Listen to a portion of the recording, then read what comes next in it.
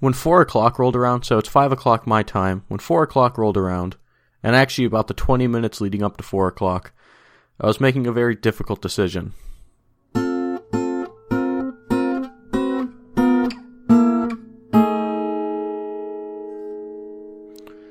Which is whether to eat before recording or not.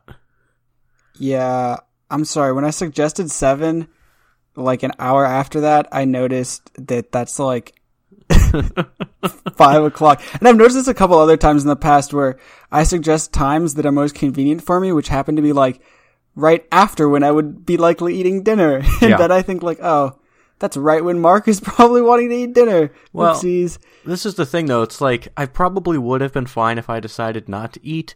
But yesterday, I managed to somehow, like, I don't know. So yesterday, I went out in the morning, early afternoon, to Balboa Park and just kind of hung out and read in some nice weather and stuff.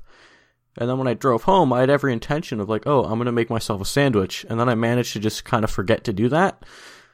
And so by the time 6 o'clock rolled around, I was feeling very nauseous because I had not eaten since like I had had like a yogurt before leaving at like 10 o'clock in the morning. Yeah. And so I was just feeling very nauseous and very off, and it just kind of, I don't know, it just kind of messed with me. So today I was saying to myself, I'm going to be very intentional about not doing this.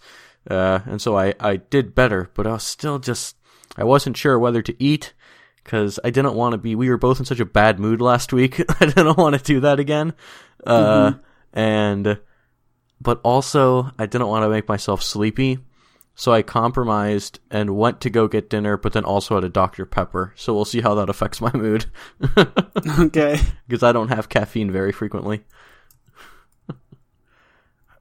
Does caffeine like get to you? I didn't even hear that. Oh. Also, so this first, okay. I didn't have paper next to me, and I wanted to make sure just in case it was louder than it felt. For the listener, Grant just typed into our show notes, 1 minute and 43 seconds, Grant burped. So the two things is that I didn't notice, and the other thing is that... Because you were talking! I'm the one who edits, and so if I notice anything happening while the other person is talking, I just mute it. I have... automatically. I don't even need to listen for it. I just see it in the waveform, and I'll be like, oh, that doesn't belong there. I know you do it, but I wanted to be safe, just in case. I know. That's very nice of you, Grant. Like when you didn't notice that I was swearing. Well, I actually put a note in the ago. show notes, and the one where you... I deleted the comment, obviously, but where you said that you were swearing... I listened back to it over and over again, and while I can understand, I believe that you were swearing when you said you were, I could not hear the word. It sounded like you were saying something totally different. Are you serious? That still worked. Yeah, because you kind of did not get a nice at the end of the word and just kind of faded off with like it made it sound like a totally different word that still actually worked. Okay. So I just didn't even bother bleeping it, because it would have been more confusing because you were saying it under your breath more than anything. Yeah, and if I remember correctly, it was like while you were talking too. Yeah, that's my point. So it would have been more awkward to just have a bleep. Okay, I'll stop trying to be helpful then. Good. Jeez. So I've been listening, Mr. Diva over here. I've been listening to this podcast that existed from 2011 to 2012. And it's a podcast called Hypercritical, and the tagline is, nothing is so perfect that it can't be complained about. Yes. Which is just, it's so fun. That's how I feel like we are sometimes. Meh. It works. All right. We'll get more of that today. I didn't check again. Who goes first? I think I go first this time. You should just leave the previous week's show notes in the show notes so that we can see who But a lot went of first. the time now, I'm too lazy to even type first. I'll type first if you won't just delete it. Maybe. And if you won't make fun of me for it. We'll see. I do go first, though. I was correct. My comment goes first. Okay. Oh, this is the other thing. So, today, Grant and I are going to be playing a game that we have not discussed yet, and Grant doesn't know that we're playing it, and you, the listener, don't know that you're playing it.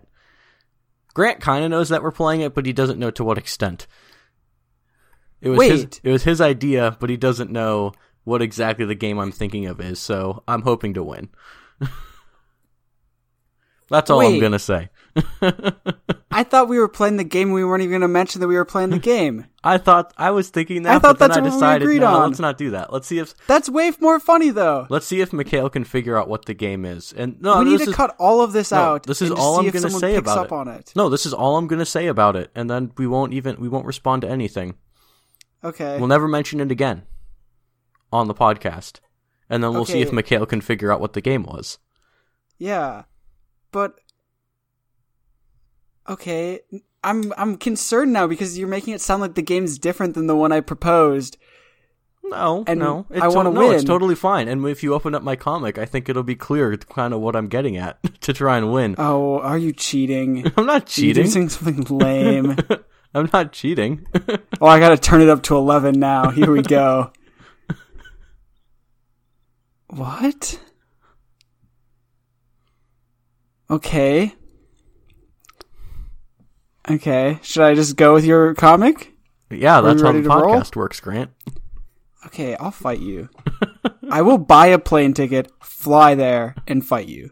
I mean, that would be more social interaction, direct social interactions I get with friends than normal, so that'd be fine. Yeah. That'd actually be kind of fun. Anyway, so... Mark's comic for this week is Frank and Ernest by Thaves. Sure, I don't know. And so in the comic there appear to be two men sitting at a table at what appears to be a glasses store. There's a kind of a window off to the left side with some frames on a rack and a sign that says optometrist, and one of the men sitting at the table appears to be a optometrist, or at least a glasses salesman, and the other is a slightly older looking man with some glasses on, and he's saying to the optometrist guy, "How do they look?" To which the optometrist replies, "Great, how do they see?" So, Mark, why'd you choose this comic? Well... Or wait, I can't tell you that. What? Are you not going to say that? Because if it relates to how you're trying to cheat at our game? What do you mean? I'm not cheating.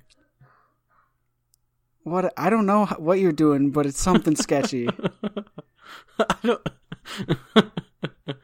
don't... Well, my question was, I guess the more broad thing is... Oh, I hate you. See, it took you this long? My God, Grant. That took me way too long. So, you're a fellow who wears glasses, and I was just wondering, like, at what point did you sort of lose your 20/20 vision, and, like, I don't know, like, did you grow up with glasses? Like, is that a thing that has, like, affected you? You know? Like, so, I'm not sure if our generation, it's as big of a deal, but... Yeah, so... For me, I actually didn't lose my 20/20 vision until college. So I grew up without glasses. And then in probably, I think it was the fall of 2016 was when I started noticing like problems. And so I went to the optometrist and he was like, "Yeah, bro, you got one eye that's still like 20/20 or whatever. But then the other one's like, not that. Clearly not that." And so I got glasses because one eye sucked. But yeah, so growing up I didn't have glasses. Both my parents had glasses all the way through, or still do. And my sister got glasses in like elementary school or something, and then started wearing contacts eventually. Sure. But yeah. So are yours just for? Because I know that I've seen you with your glasses on, and honestly, the fact that I'm asking you whether you had them growing up means that I didn't, I really didn't know. Yeah. But are they just for certain circumstances, almost like reading glasses, or are you also wearing contacts? No, so, like, when I first got my glasses, they told me, like, for up close stuff, I don't need them, but for, like, distance is kind of the only thing that I need glasses for. Okay, so the opposite of reading glasses. Yeah, opposite. Binoculars. I don't know what it's called. Yeah, sure.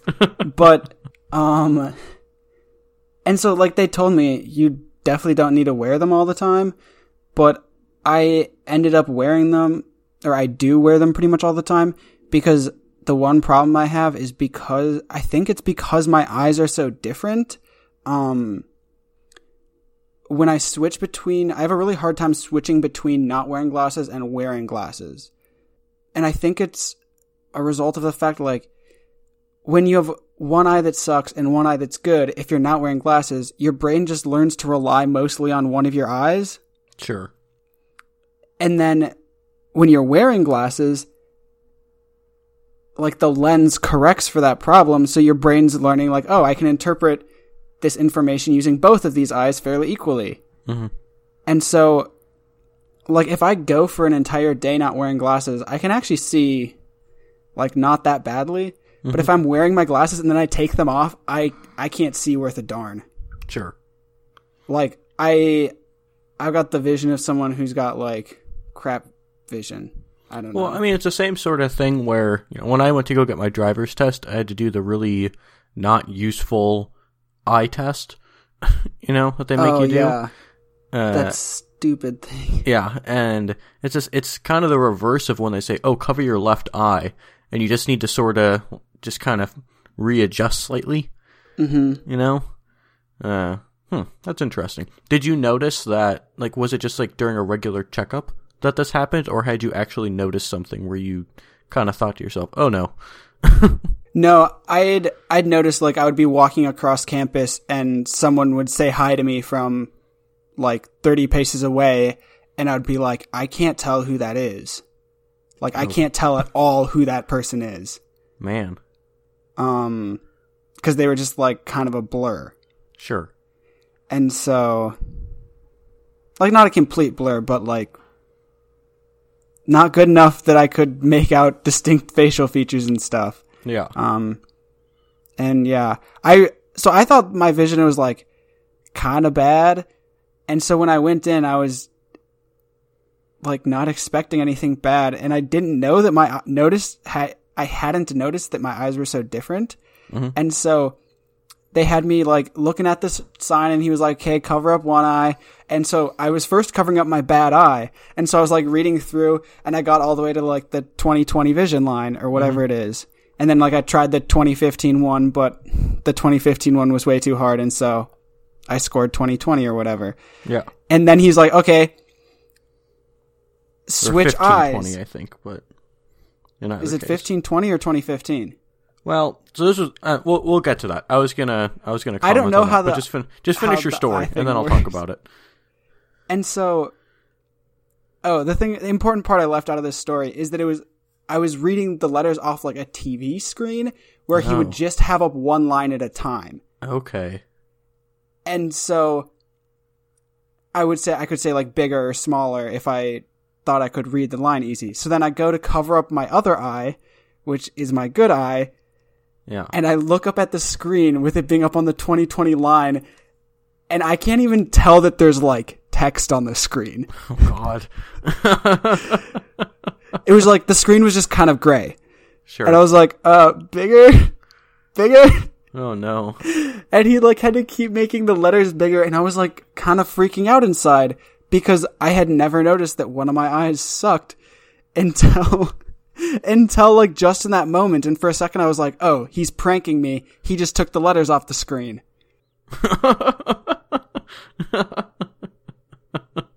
Poor Grant. That's really funny. But yeah. So I think where you were about to go, which is something I'm curious about, because I know nothing about it. How does the whole, like, 20/20 vision system work, and how have I been messing it up repeatedly? Because I'm sure I have. Well, so the two things that I was going to comment on, first is I can explain how it works, because I learned that when I last got my vision tested probably 4 or 5 years ago. So who knows what it's at now, but I think I'm fine for now. But my other comment, which we'll get to after I explain how it works, is where the 20 came from in the first place. Like, I'm not really sure how we decided on 20 feet to be like, this is what we're going to decide on. But so the way that it works is 20/20 vision is obviously just the baseline that they've decided is sort of typical average what we expect from humans. Mm-hmm. Okay? When you do, so you actually did say it right. So something like 20/15 means that what you can see from 20 feet away, the quote-unquote average person needs to be 15 feet away to see. So that means you have better ranged vision. Okay. Okay, so the last time I got measured at 2013 vision. So what I could see from 20 feet away, what I could see from 20 feet away, an average 20/20 person would have to be 13 feet away to see that. And so the reason that, I looked into that because people will measure the vision. I don't know exactly how they measure the vision of animals, if they actually do some sort of legitimate testing, or if they just do it based on the average measurements of, looking at like the size of your eyeball, they can figure out how big of an image you can resolve, That's probably part of it, but I remember learning that a lot of birds of prey have somewhere around 22 vision, so they can see it at the same detail. Like, this is the whole thing. It's like at the same detail level, right? Mm-hmm. They can be 20 feet away, and you would have to be 2 feet away to see the same thing. Mm-hmm. Which is crazy. So that's how it works, is that the lower this, I'm sure, Mikhail will fact check us, but this is, from what's in my memory, the second number is, you want, like, that being lower means that you can see from a further distance away at equivalent detail. Mm-hmm. You can resolve an image. Now, when people say that they can't see things up close as well, I'm not really sure how that's measured in the same way. Maybe the first number would have, I don't know exactly how it works. Yeah. Maybe that first number is changed, because I think that if you were measured at, say, like 20/30 vision, that would still be like what you can see from 30 feet away, or what you can see from 20 feet away, a normal person can see from 30 feet away. Mm-hmm. Right? So I think that first number is always like the baseline for range, but maybe if you change that first number, it would sort of get flipped. Mm-hmm. I don't really know how it works. So maybe that would make sense then. Something like 13/20 vision would be like when you're 13 feet away, I don't know exactly what it would be, but I don't know. But that's the thing. It's like, where did the 20 feet come from? I really don't know. Yeah, it seems very arbitrary. Yeah, and also, first of all, who decided who this magical, like, average 20-foot person is? Well, it's the same thing where, It just... I hate the same arbitrary thing with, like, crap like that. IQ is a constantly changing metric. That doesn't mean... you can't compare IQ from now to 50 years ago, because it's based on an average. Like, the whole point is that it's just 100 means that you're average for now. Yeah, and then... But then everything changes, and it's all based on just, like, statistics of the few people who take these things. Yeah. And then also, okay, question about IQ tests. Oh god. Okay. I don't know if you know, but so I know the 100 is the average, but then the deviation from the 100, is that also standardized? Like, is plus or minus 10 plus or minus 1 standard deviation, then plus or minus like 20 is 2 standard deviations, and so on and so forth? Probably not. Okay. It's probably on some weird semi-linear scale. Okay. But because this is the thing, is something like, I don't know, because I think that, if I remember correctly, and this is partially also knowledge, things from like Forrest Gump, like you have to be, you don't have to go that far below 100, to be considered like mentally challenged in some way. Mm-hmm. But you have to go a bit further above 100. So I think like you need to get up to at least 130 to be considered quote unquote like intelligent or genius level. But even then, like things like Mensa, the stupid organization that's only for people with high. Are you okay if I Google it? Yeah, it's fine. I think it's like at least 160 or something like that. I don't know exactly. I remember Mikhail and Jack and I took IQ tests at some point for our podcast, like a couple years ago, as part of an episode on various personality tests. Mm-hmm. And I think Jack and I both I think Jack won. He got a bit over 130, or he got close to 140, I think. I got a little over 130, and Mikhail got around 120 or something like that. But, you know, they don't...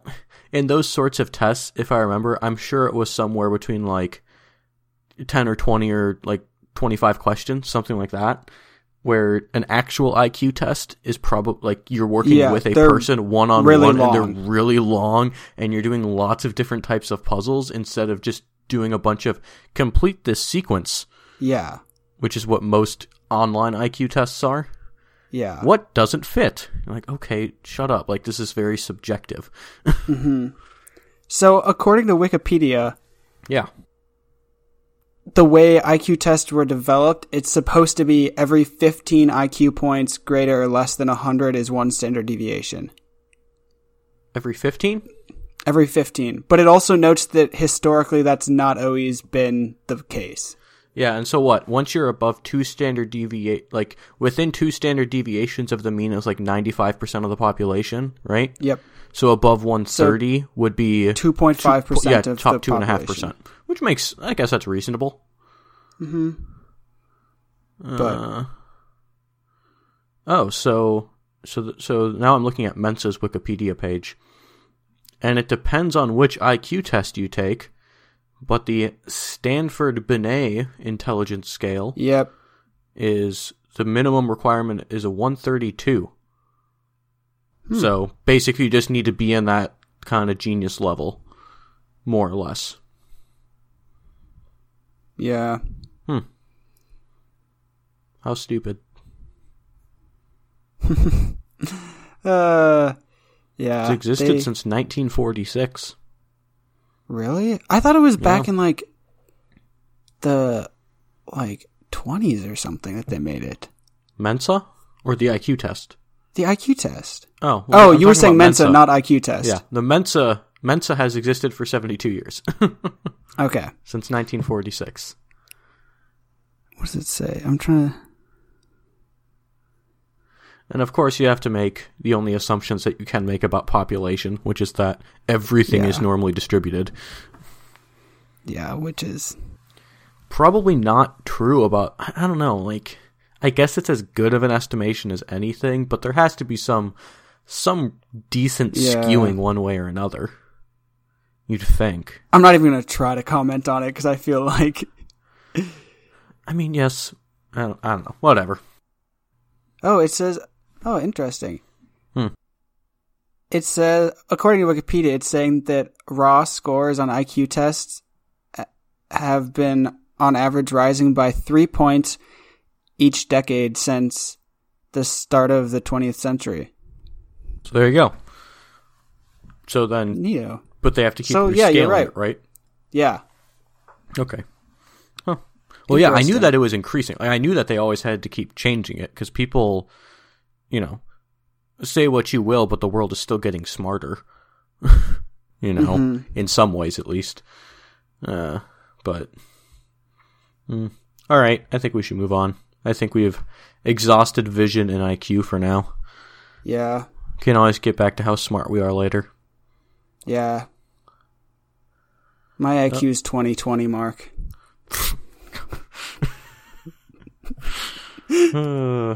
So many and ways my to take vision's 115. Yeah, exactly. It's like well, actually, this isn't the same thing, but I'm still going to tell the joke because I like it. Good, go for it. There are 2 kinds of people in this world. Those who can extrapolate from incomplete data. I loathe this joke. Okay. I love it. Do okay. Do my comic now. Hey, we did pretty well. My comic was from 2007, and yours is from 2005. I know. That's pretty good. Normally we're in, like... Now. The 20 teens. Yeah, I know. I hate you, Grant. Okay. What, you don't like my comic? No, you're fine. So Grant's comic is Loose Parts by Dave Blazik, which I think is the most fun way to pronounce that. Mm-hmm. He's got an awesome name. So we have a guy standing up in front of a table. At the table, this long table, there are three regal-looking gentlemen wearing suits with some coffee cups and some papers in front of them, scribbling a little bit.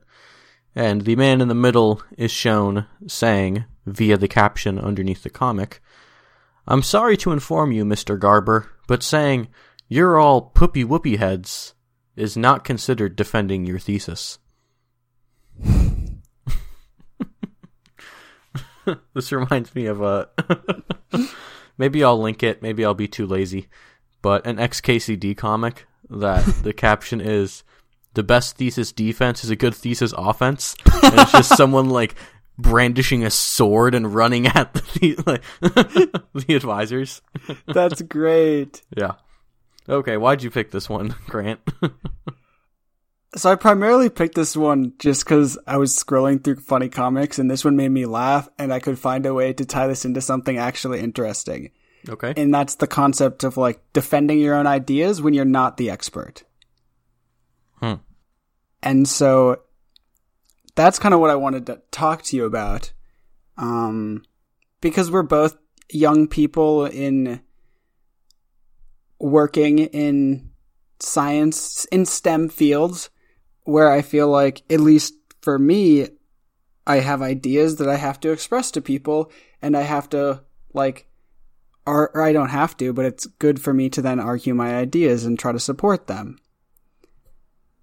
But I'm doing this amongst people who are experts. Or at least 20 times more expert than I am. Yeah.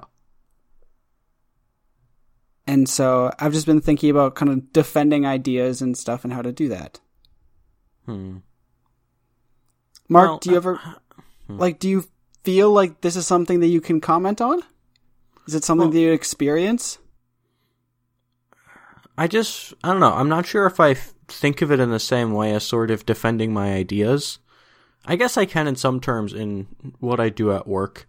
There are times where I'm commenting on, let's say, I don't know, just some set of problems, like the biggest thing, and this is going to be pretty specific that a lot of people probably won't care about. But let's say you have this collection of like 20 subtraction problems that you're trying to give to second graders, right? Mm-hmm. And you're trying to pick all the numbers.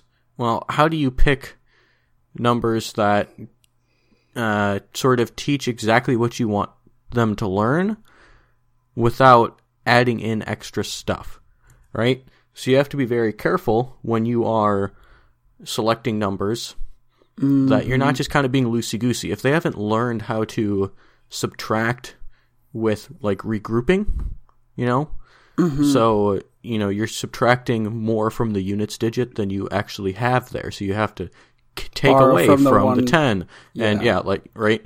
So if they don't know that, you have to be very careful to not include that at any point until they learn it.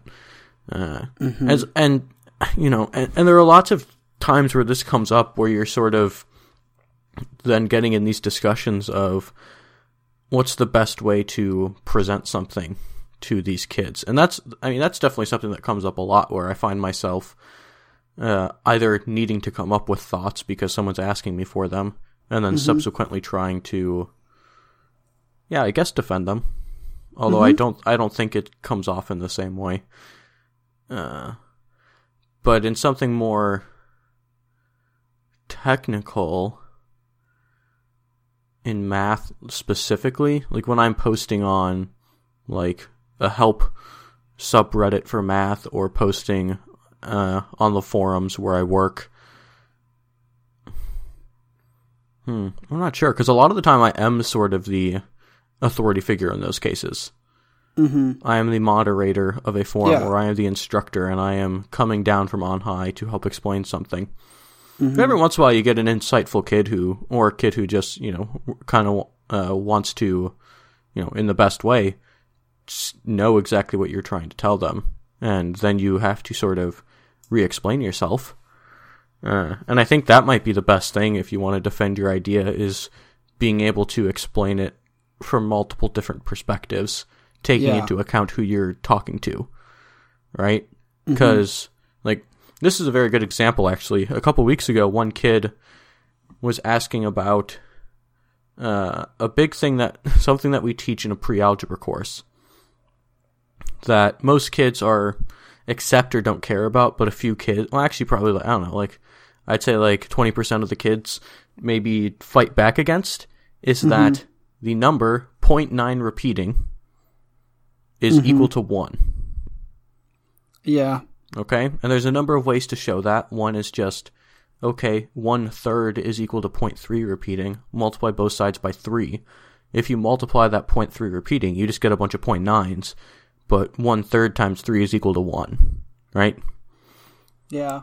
And this kid was trying to explain, with a poor idea of what probability is, why they think that this might not be true. So I had to kind of come from the perspective of, this kid doesn't know much about probability. They're just trying to use their intuition. So I need to try and reformat their intuition to understand how exactly we do this stuff. And so being able to sort of put yourself in their shoes and not sort of over-explain, I think is very helpful. Yeah. Wow. That's a great example. Well, thanks. You're welcome, Mark. Yeah. I don't know. When I was reading this comic, all I thought was, man, I am so glad I did not do top-level honors in college, because I didn't have to defend my thesis to anybody. I just had to write it, and my advisor just had to sign a sheet of paper saying, yep, looks good. And then I had to give a brief presentation that about 10 people were at and nobody cared about. Yeah.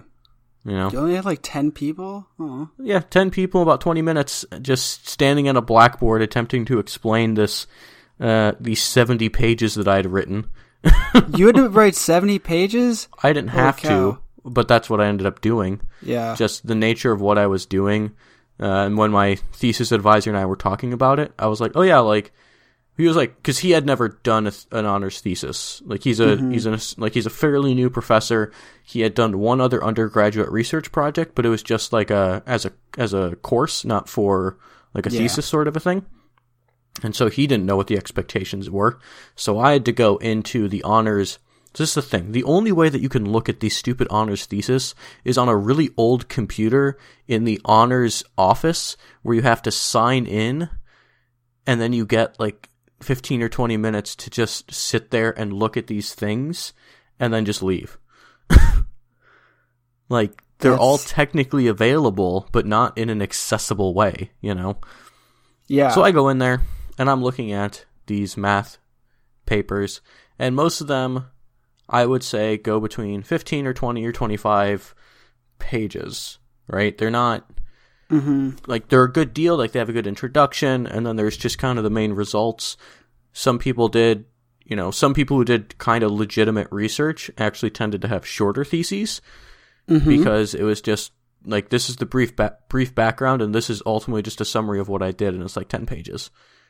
And others were, I did, maybe applied research, which has more figures or just a couple of other things, or I just kind of I researched this topic but did not do a problem.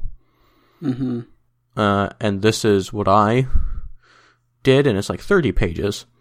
And so what I did something more along those second lines, where I was consolidating resources from the main thing that we were looking at was this 100-page introduction to a topic in quantum mechanics that left a lot to be desired in terms of details.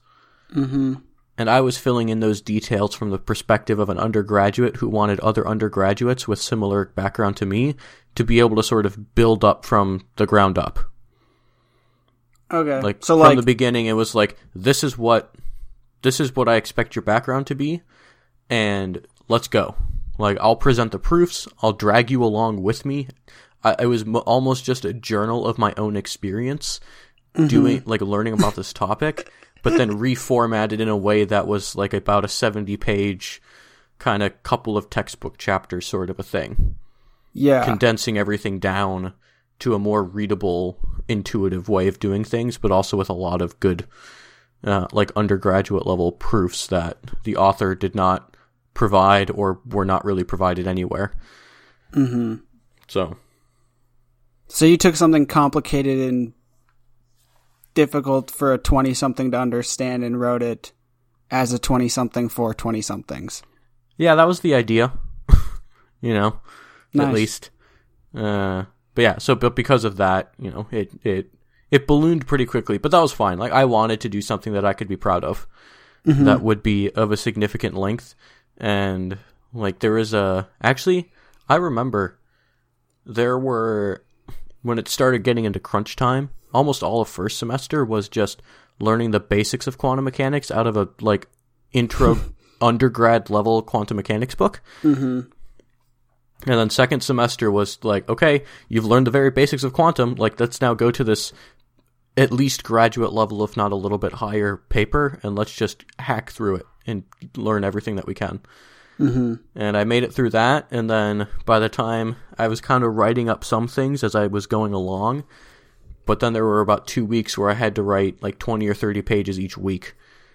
Ooh. Like, I would just sit down. I remember one Sunday night, I definitely wrote 8 or 9 pages just in a sitting. Dang. Because that was just kind of how I needed to get it done. But it was really, you know, it was very fulfilling. I'm glad that I did it. And I ended up going through the effort of getting it printed as a book, like a small book. I reformatted because I had to submit it as a double-spaced 12 point font Times New Roman boring stack of papers. Mm-hmm. And I tried getting them to print it at the university printing stuff, but all they did was just print it on nice paper, and they didn't even bother to double-side it. Yeah. So I just had this stack of thick 70 pages of paper that didn't look good. Mm-hmm. But instead I went to a self-publishing company that I had done a couple things with, because I knew that I could do this. You can create a book with them, set it to private, and order yourself a proof copy for like $4. Oh, wow. It only cost you like $4? It cost me $4 versus it cost me $30 to print it at the university. I was going to say, I would have expected it to cost like 20, 30, maybe even like 40 or $50. Yeah, so I created a cover for it. I reformatted the entire book to be the size of a kind of a paperback book, like a 6 inches by 9 inches sort of a thing.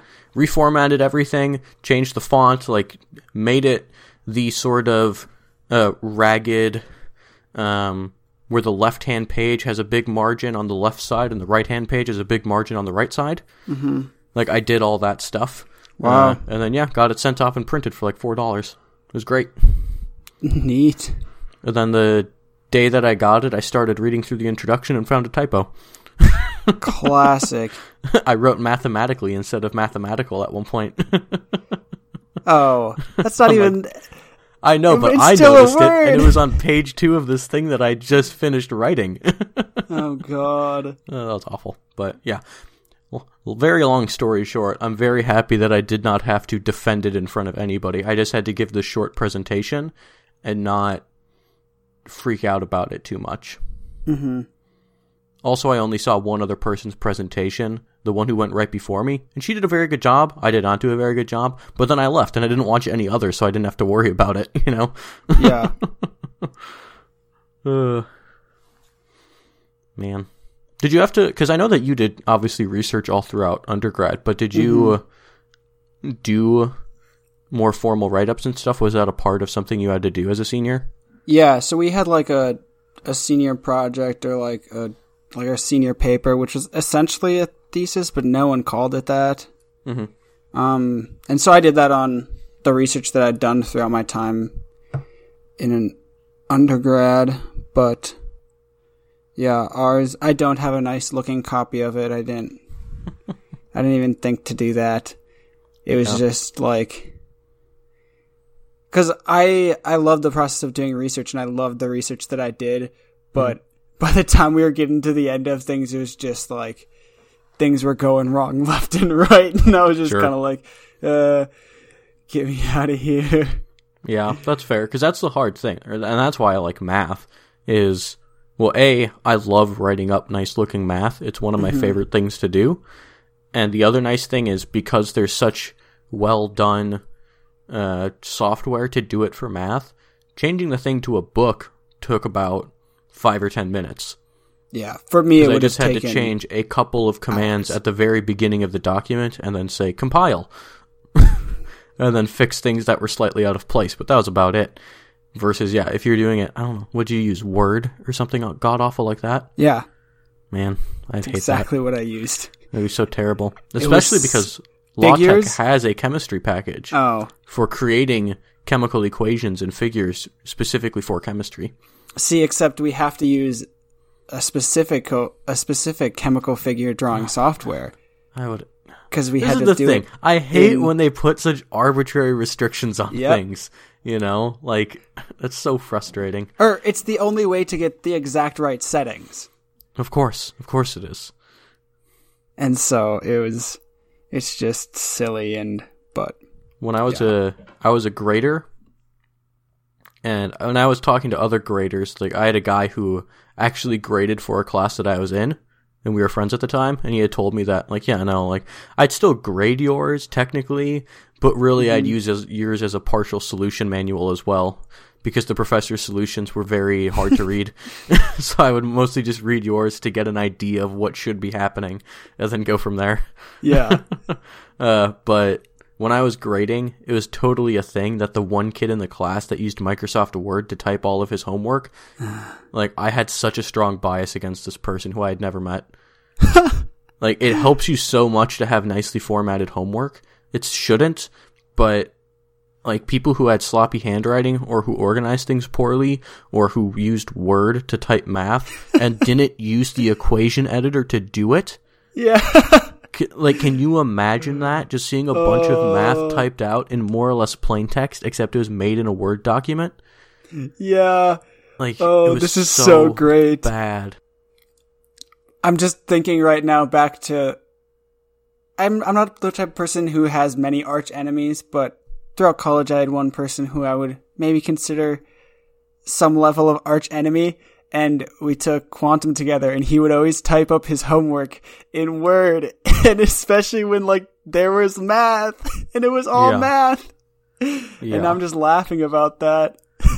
Yeah, I put in a lot of effort beginning of junior year to learn LaTeX like the back of my hand, to the point where I spent all of my topology course, I actually took all of the notes, typing them into a computer live during class.